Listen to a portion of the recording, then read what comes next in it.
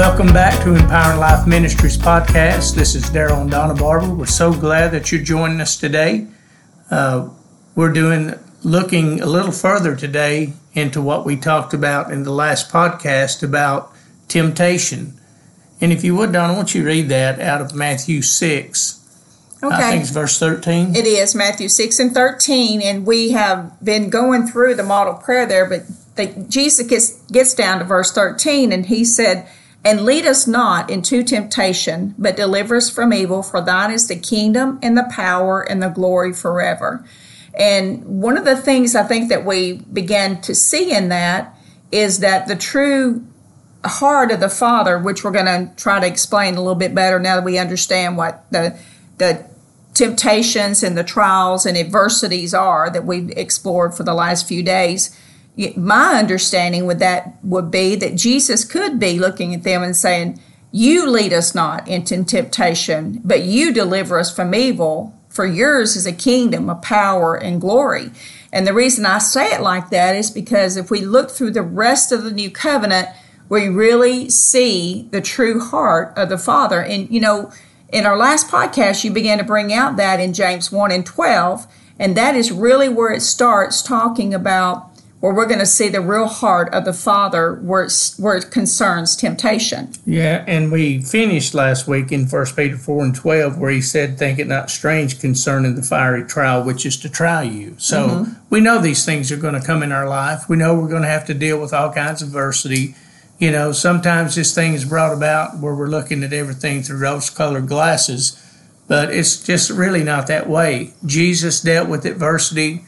All the apostles, good Lord, their lives were threatened. Paul was beaten numerous times, shipwrecked, all the things you see throughout the Scripture, and then eventually beheaded by Nero. So, these guys walked through a lot of stuff, and we're not going to be exempt because we're in Christ to walk through adversity. We're going to have to deal with these things, but the thing we need to understand, God is not the one bringing those temptations. And we said earlier in the previous podcast that we can show you Scripture that verifies this and is very plain spoken. And we're in James chapter 1. We spoke of verse 12 where it says, "Blessed the man that endures temptation, for when he is tried, he shall receive the crown of life, which the Lord has promised to them that love him." But let's go into verse 13. Okay, I want to do this in two different translations because I know you've got the King James pulled up there, but I also want to do it in the Passion Translation. But as you finish that, it finishes verse 12 saying, "The Lord has promised to them that love him the crown of life."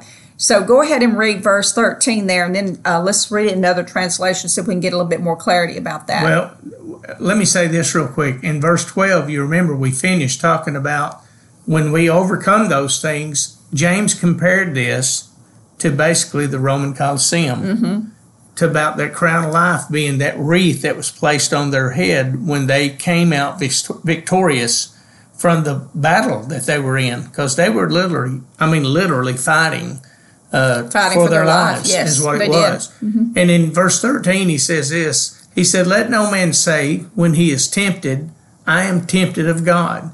For God cannot be tempted with evil, neither tempteth he any man." And one of the reasons for that is because God has no equal.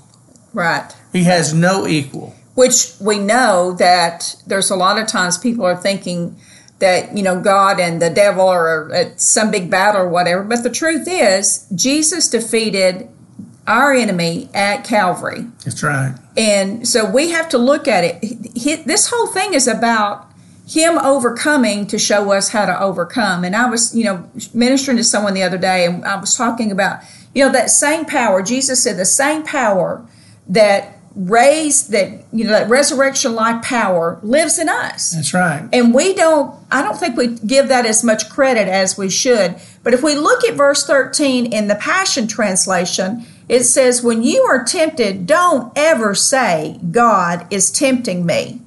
And how many times do we hear that all the time? Oh, absolutely. God is doing this, and God is doing that. Me. God is testing me and all that. That is so contrary if you read the New Covenant in the fullness. But it says, when you're tempted, don't ever say, God is tempting me. For God is incapable of being tempted by evil, and he is never the source of temptation. I love how that reads, because there's so many times we think, or I guess the just old time teaching or whatever has said, that God is the one, God is doing this and God is doing that. That is not the true covenant heart of our Father. Well, if you go back, I think it's in Colossians, just coming to me in my spirit, but I believe in Colossians talks about that when Jesus overcome principalities and powers, he made a show of them openly, triumphing over them in his cross. Praise the Lord. Yes, he did. That references back to the old kings. Whenever they would overcome an enemy, then they would come in riding on their horse. And, one of the scriptures we read about talks about his train filling the temple. Mm-hmm. Well, he had all of those, basically the robes of those kings he had overcome behind him. And he would march through the city, showing how he had overcome these other kingdoms and stuff. And that's what Jesus did in the kingdom, overcoming the kingdom of darkness. Yes, and when I did that illustration one time with at our Christian school when I was talking about the king and his kingdom, and I was showing them, and I came in with a robe on, and I had all these different colored fabrics attached to the end of the robe that I was wearing, and I was showing them that that's really what those kings would do. Once they would conquer a king, they would take it and attach it to that one. So that's how that train got so long, because they had victory after victory after victory. And now King Jesus is not going to be king. He is king right now. And so even like the temptation that it's saying here, we can't ever say this, that God is the source of that temptation. God is not a source of evil. It's not the heart of our Father to do that. No, and he don't want us to fail. He wants us to succeed in everything that we do. If you look up the word in the Strong's Concordance there, in the word tempted, it's number 3985.